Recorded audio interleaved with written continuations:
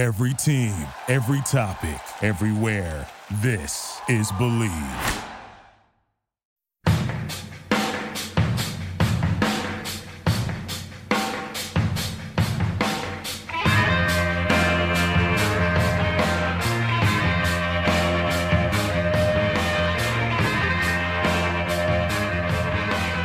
Hello and welcome to episode number 169 of The Draft Analysts, presented by the Believe Sports Podcast Network.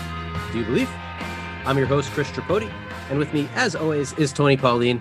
And Tony, the national title game is now set. Going in, it looked likely that we were going to get another episode of the Alabama-Clemson show, and while the Tide held up its end of the bargain, the Tigers could not in a blowout loss to Ohio State, which certainly feels weird to say.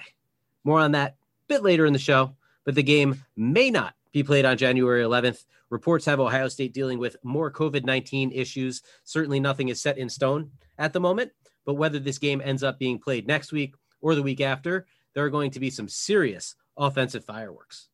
Yeah, absolutely. I mean, you know, the two semifinal games really weren't games at all. Notre Dame never showed up, and Clemson kind of faltered from the get-go. But, you know, as we expected, there were a lot of teams. Alabama put up a lot of points, and as did Ohio State. And as we'll talk about, as I put out on Twitter, it was almost a heroic performance by Justin Fields. Absolutely. And now we'll get right into today's show in just a moment after this word from our sponsor. The NFL playoffs and the college football playoff title game are right around the corner, and the NBA and college basketball are in full swing. With all these sports going on, there are plenty of bets to lock in.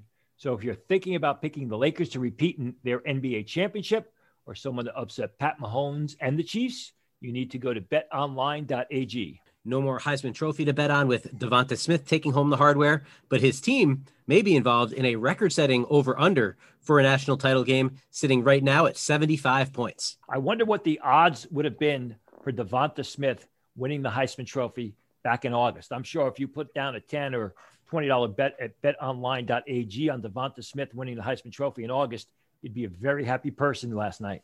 From game spreads and totals to team, player, and coaching props, BetOnline gives you more options to wager than any place online. And there's always the online casino as well. It never closes. So head to betonline.ag today and take advantage of all the great sign-up bonuses. Again, that's betonline.ag and sign up today. BetOnline, your online sportsbook experts. Now, speaking of Devonta Smith, the Heisman-winning receiver will obviously be in high demand in next April's draft. The question becomes, how high? As usual, we have several quarterbacks poised to go in the top 5. Penei Sewell is the top pass protector in the draft. And then you have the wide receivers, LSU's Ja'Marr Chase, who didn't play this season, and Devonta Smith. So, Tony, I'll pose the question to you first. Will Devonta Smith be a top 6 pick in the 2021 NFL draft? I'm going to say no. I think he's going to grade out as a top 6 player, but with the potential of having 3 quarterbacks taken in the top 6. Then you got Penei Sewell. I still have Ja'Marr Chase rated a little bit higher than Devonta Smith. I think if he goes top 6, it would be to the Philadelphia Eagles with that 6th selection. But I'm going to say no. I think what could happen is the Eagles, maybe somebody could trade up with the Eagles who maybe want to get a quarterback. I think they could surprise people and take a cornerback. Regardless, I don't think Devonta Smith ends up as a top 6 pick, though I think he'll be graded as a top 6 player in the draft.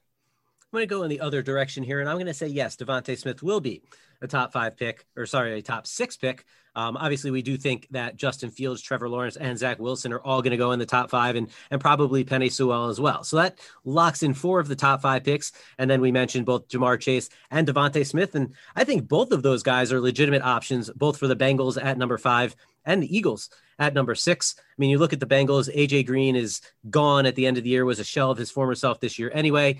T. Higgins is a win at the catch point kind of receiver, underrated athlete, but not the kind of guy that has that game-breaking athleticism. Tyler Boyd is a slot receiver. So the Bengals will have their choice between 2 game breakers in Chase and Devonta Smith, whoever is higher on their board. If they decide to go in the direction of wide receiver to help out Joe Burrow a little bit, certainly will be an option there. And then you mentioned the Eagles. perpetually needing help at wide receiver. I know they selected Jalen Reagor in last year's draft, but you can never have enough speed and game-breaking ability, especially if they're going to move forward with Jalen Hurts. They're going to want guys who can catch passes in the short and intermediate field and potentially create yards after the catch. I guess the interesting picks, which will determine that, are the second and third pick. You know, did the Jets take a quarterback? Did they take Penei Sewell? And what did the Dolphins do? If Penei Sewell's off the board, are the Dolphins going to trade down, or are the Dolphins going to grab a receiver at 3? I think the earlier the receiver is selected in the top 5, assuming a receiver is selected in the top 5, the better the chances are that Devonta Smith is off the board by the 7th selection of the draft. And then the other question is the Falcons at number 4, because they have an aging quarterback. They haven't been a winning team in a while. There's going to be some turnover in the organization. You know, are they going to want to select a quarterback if Miami doesn't trade down from number 3 or decide that they, you know, have already bailed on Tua and decide to take the third quarterback off the board if the Jets go QB there? You know, Atlanta, you don't really know where they're going to go because we don't know where their situation is at right now. They could even take a receiver. I mean, Calvin Ridley's a stud. Julio Jones, when he's on the field, but he's getting older. They don't really have a ton behind him. Russell Gage had an all right season.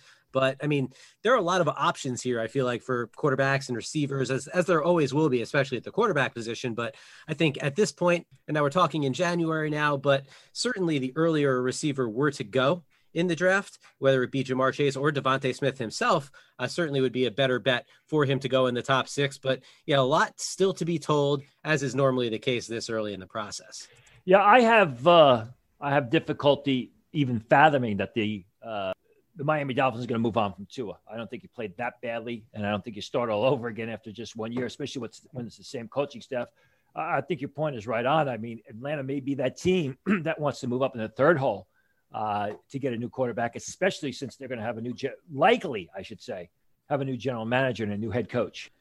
Now on to our reviews of the bowl games from New Year's Eve and New Year's Day, and we'll start on New Year's Eve, where Ball State rolled San Jose State. Spartans were missing some key players, including wide receiver Bailey Gaither. Coach let them go home for Christmas, and there were some COVID protocols that got in the way for certain players there. Don't want to speculate beyond that, but it did kind of spell doom against this Ball State defense, especially because on the first offensive play of the game, tight end Derek Deese Jr. hurt his neck. So just Trey Walker left in terms of the top weapons for San Jose State. Walker had 7 catches for 81 yards, but really only caught short passes, with Amechi Uzodinma playing off coverage and shutting down everything beyond 10 yards. Came up the field for some nice pass breakups as well. Fellow cornerback Antonio Phillips had a pick 6 early on in this game. An easy one, but certainly showed some good hands to finish it and take it to the house.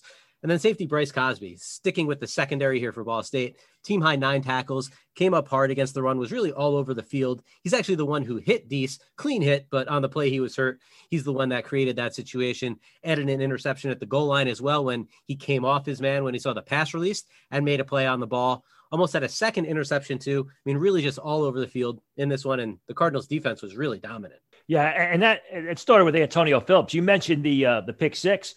But the play or two before that, Phillips had a tremendous pass breakup, a deep pass breakup over the middle of the field. A pass that if it was caught, San Jose State probably would have scored. They didn't. Phillips made the pick 6. And then San Jose State was basically playing from behind with an undermanned unit. I thought it was a terrific game from Phillips. I think he showed a lot of skill and reason why scouts graded him as a potential 6th-round pick coming into the season. I still think he's going to go undrafted. Maybe he ends up in the late rounds. Maybe scouts saw enough in that game that they think that they've got something to work with. He's a feisty guy, but as I said last week, one of the big issues is he can't make plays with his back to the ball. That pick 6, he was obviously facing the action, although that deep pass breakup right before that pick 6 was a tremendous play. Absolutely a nice play on that one. Earlier in the day, Tulsa fell to Mississippi State 28-26, continuing the bowl struggles of the American Athletic Conference. There's also a huge brawl after the game for what it's worth. But my main takeaway here from the action on the field is actually the player who did not play in the game. And that's Tulsa linebacker Zaven Collins. Mississippi State, one of the worst rushing teams in college football, not only because Mike Leach doesn't like to run the ball, but also they didn't really have a running back once Kylan Hill moved on, and they weren't even using him in the running game anyway. But they rushed for 123 yards in this game. That was over 3 times their season average.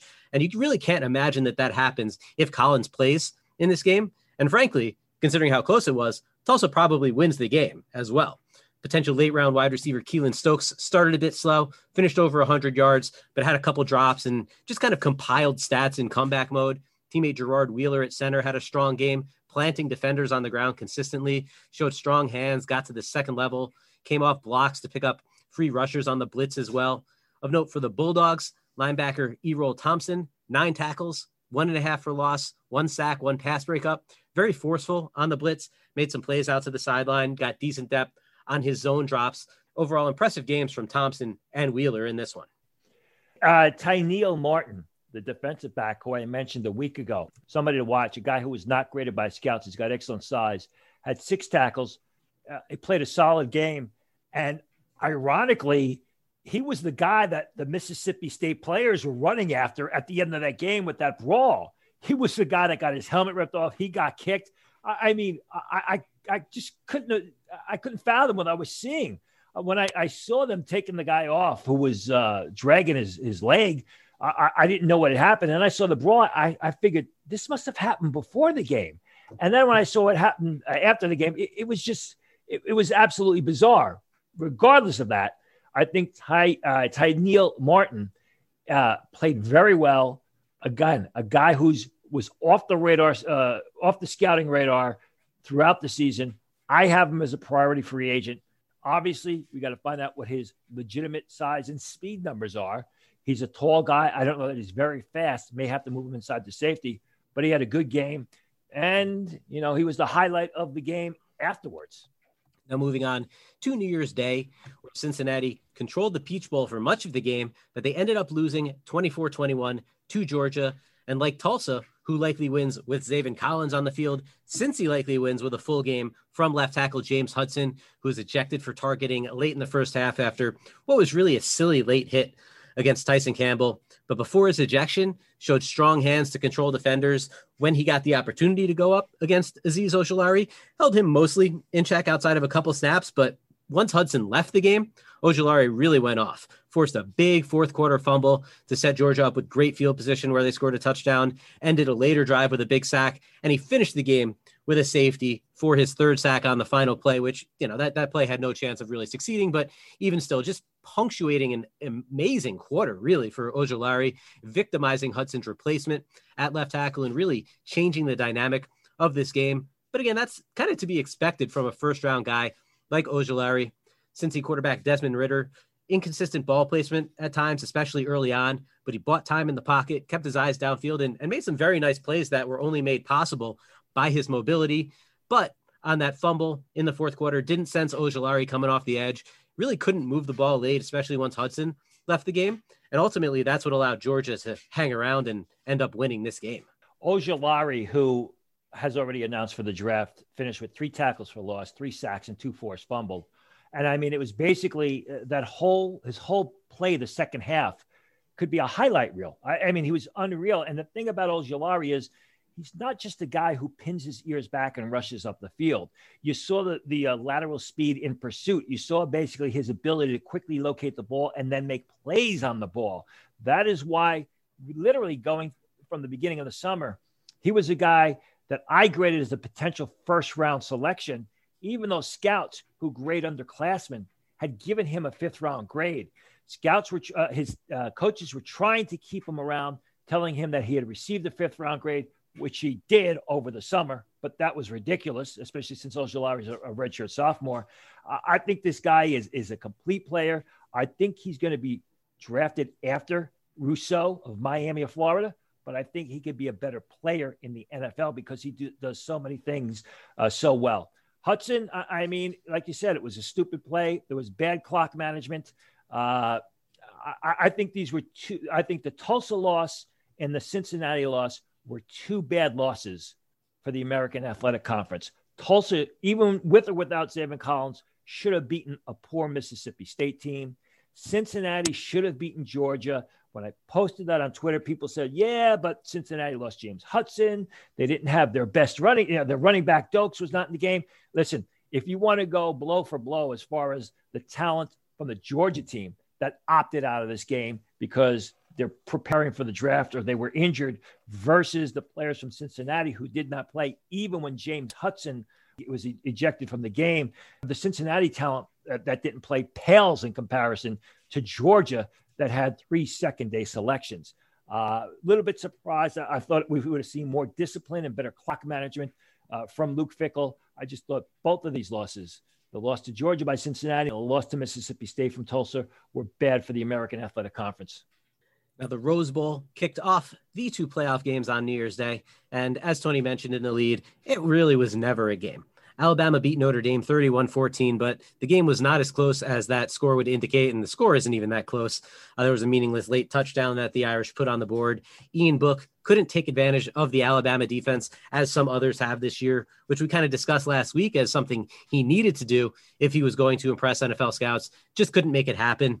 DeVonta Smith, another 3 touchdown catches. Not that we thought Notre Dame could stop him, but they certainly didn't. Najee Harris had another highlight hurdle. Feels like he does that almost every week at this point. And for a man his size, just, we've been talking about him all season. I think in our eyes, clearly the top running back in the draft. No disrespect meant to Travis Etienne.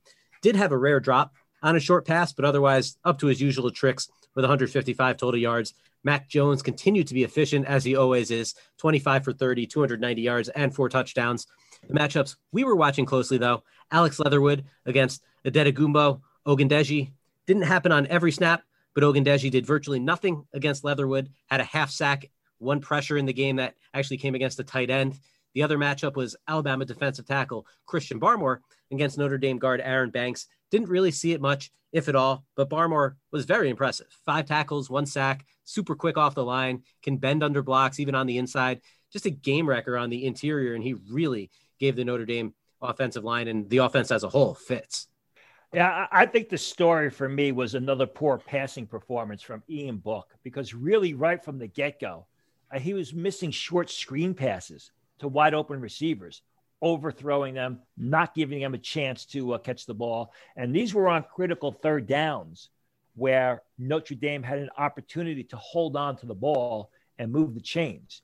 And time again, we've talked on this podcast, Book is very athletic. I mean, he kept Notre Dame in that game and eventually won that game, the first game against Clemson during the regular season when Trevor Lawrence didn't play, primarily because of his running skills. And I think he makes his offensive tackles look a little bit better than they actually are because of his ability to elude the rush or pick up yardage with his feet. But his passing was just terrible during this game. He's a guy, if he gets drafted, Ian Book, maybe it's in the late rounds. But as far as I'm concerned, unless it's a perfect system fit, you're looking at a practice squad guy who really must learn to go from being a thrower to a passer. To cap our bowl reviews here, well, Justin Fields, he says hi, and he says hi to everybody who doubted him heading into the game. 22 of 28, 385 yards, 6 touchdowns, a new Sugar Bowl record, and a 49-28 drubbing of Clemson for Ohio State. I mean, this was the guy that we talked about last week as possibly having the most to both gain and lose with his performance this past week. And boy, did he really step up. The wrist we discussed was a non-issue from last game, but he was banged up a little after he got crushed by James Skalski on a play that saw Skalski ejected for targeting in yet another playoff game. Happened last year as well. Didn't matter for Fields in terms of the injury. He went deep at will, hit on multiple deep balls, also missed one that would have been a 7th touchdown. I mean, one of those deep passes was on the money, traveled 60 yards in the air. Then he sealed it early in the 4th quarter with another bomb. I mean, obviously the physical tools have never been in question for Justin Fields, but in this one, he went through progressions pretty nicely when he had to. Overall, though, was kept pretty clean, and another great performance by his stalwart offensive line. Opened up holes for Trey Sermon, too. And speaking of Sermon, I mean, another big game for the former Oklahoma running back, kind of showing he's more than just a power back with the moves he's putting on and what he's showing as a receiver on short passes out of the backfield. Defensively for the Buckeyes, Pete Werner and Tuff Borland played very well. Tony, we're going to get to the Clemson side of things in just a moment, but talk about what you saw from Fields and the rest of the Ohio State team. I mean, you got to be happy. You got to be incredibly impressed. It was a great performance. I mean, and like you said, off the Indiana game, off the Big Ten title game against Northwestern, there were doubters. There were people who were questioning, is Fields the second quarterback in the draft? Well, he made his case that he deserves to be the second quarterback in the draft against Clemson. I mean, it was just nonstop go. And I think, you talk about the Ohio State linebackers. Their offensive line was terrific. I mean, Clemson is not a real talented defense. As I said last week, they play good unit defense. I think the Sklasky hit, which we'll get into, kind of turned the tide of the game, or turned it more towards Ohio State than what it was. But that Ohio State offensive line, Myers, Davis, Munford, they were just terrific and really helped control the game, opened up the holes that Trey Sermon was able to motor through, protected Fields. Fields deserves to be the star of the game. And as you said, we talked about him having so much to gain in the postseason, and I think he did a good job. We'll see how he does against Alabama, but I think that Ohio State offensive line also played very well. This is the second straight week we've really waxed poetic about that offensive line. I mean, they so much talent on that offensive line that helps that offense go. I did promise some Clemson talk, though, and obviously that has to start with Trevor Lawrence, 400 yards and 2 touchdowns. Not his best game. He certainly didn't play poorly, but he was under a lot of pressure, turned the ball over twice, actually fumbled 3 times on the day, only lost 1 of them. Nothing worrisome with Lawrence here, but just to note that he is actually somewhat human. Travis Etienne made a bigger impact as a receiver than as a runner, possibly due to the scoreboard. Amari Rodgers was pretty quiet, 8 catches, but just 54 yards. Derion Kendrick got beat a few times on the back end. The guy we discussed is, needing a good performance coming in. I also mentioned Skalski's ejection as well. Just not a banner day for the Tigers at all in this game. Everything that could go wrong pretty much went wrong. I think what happened with Trevor Lawrence is he doesn't have great talent around him except for Etienne, who's a real good player. And he elevates the players around him. You mentioned Amari Rodgers, Cornell Powell had a nice reception. But I think what happened was, in my opinion, it's just that you have an undermanned Clemson team, Etienne and Trevor Lawrence notwithstanding, and they just went up against a very talented Ohio State defense. And that's basically what happened on the offensive side of the ball. I thought Derion Kendrick was horrible. I mean, he was getting beaten like a drum. This is a game that scouts, if he decides to enter the draft, I have not seen that officially. If he decides to enter the draft, scouts are going to go back and point and ask what happened. He looked confused. He was getting beat. It was just not a good contest. And this is the type of game that people will remember.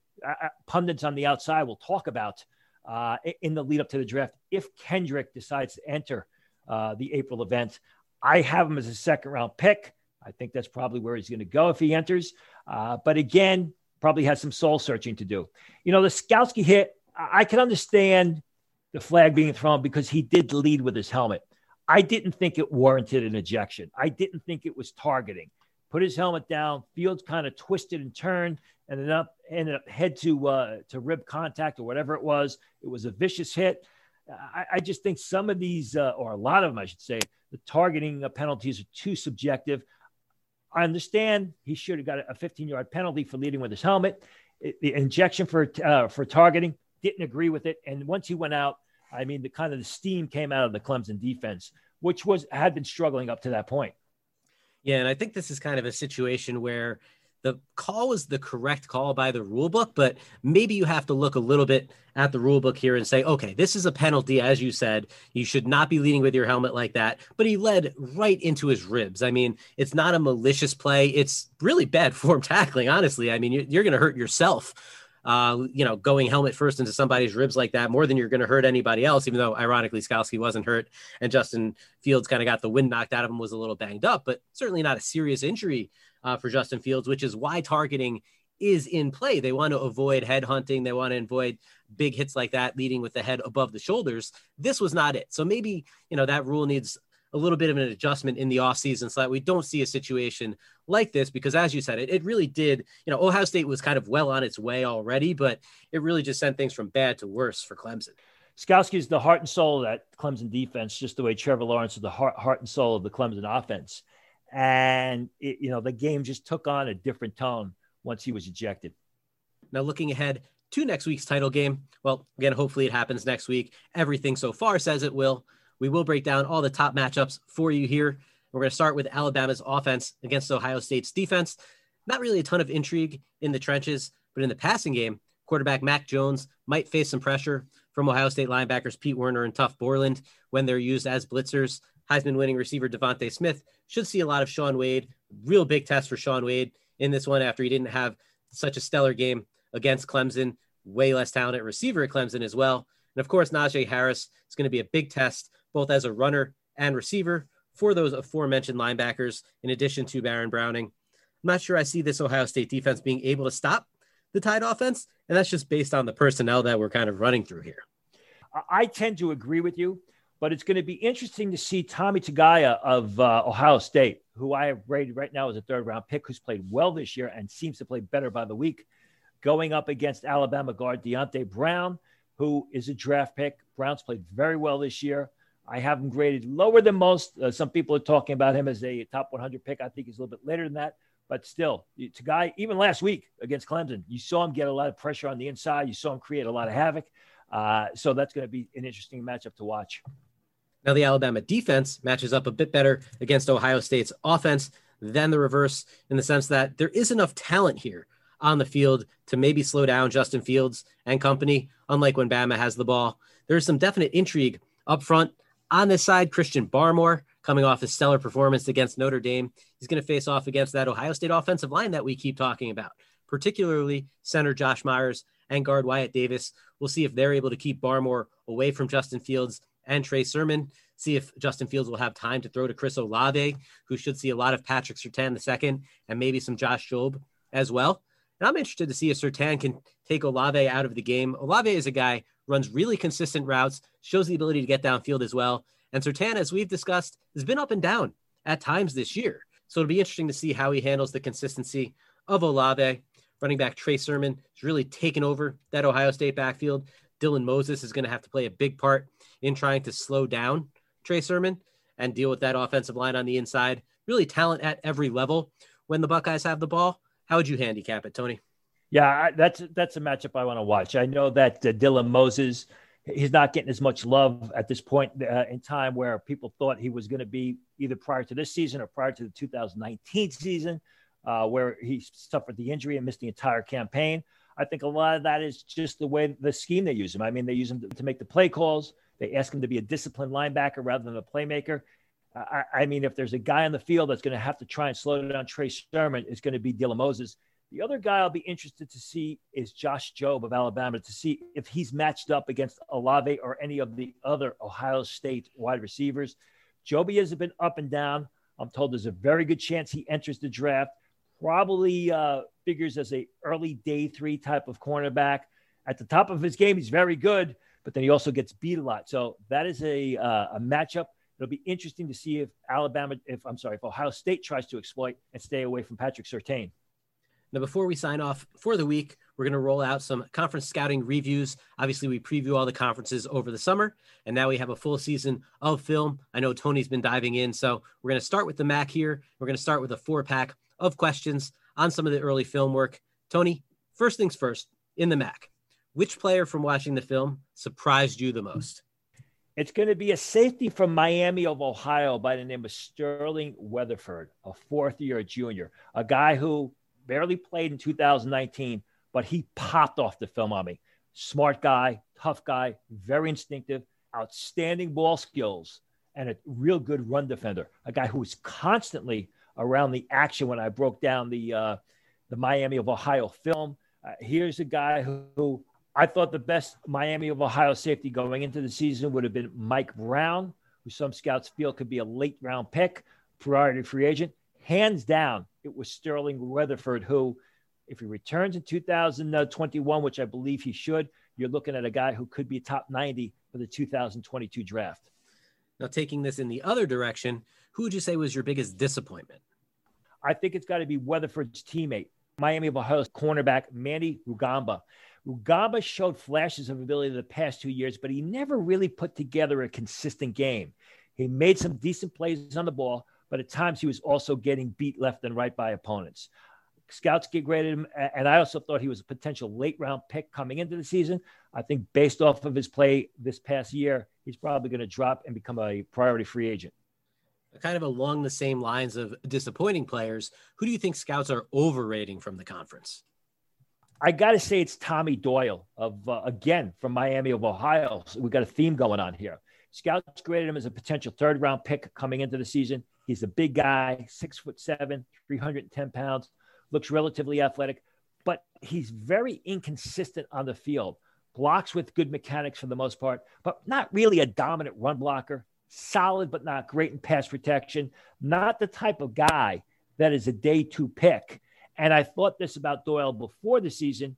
And after watching the 2020 film, I still see Doyle as a late day 3 guy rather than a potential day 2 pick as scouts graded him. And lastly, Tony, which player from Miami of Ohio, the MAC, has seen the biggest grade change from the start of the 2020 season until now? On my board, it would have to be Coyote Awosika of Buffalo, the left tackle who projects the guard. You know, everyone talks about Jared Patterson and his record-breaking season. Well, one of the reasons why Patterson had such a great season were the big holes that Awosika was opening up for him. He's a guy who some scouts graded him as a second-day pick coming into the season. I was much lower on him. But when I watched him play, you're talking about a big, strong, nasty guy who, once he gets his hands on defenders, it's game over. Doesn't have the great footwork to stay at left tackle. Doesn't even have the great height. He only goes about 6'3", but I think he's going to be a real good power blocking guard in the NFL. And that's it for the 169th episode of The Draft Analyst, presented by the Believe Sports Podcast Network. Do you believe? If you're enjoying the show, please subscribe on any of the major podcast platforms and leave us a rating and a review.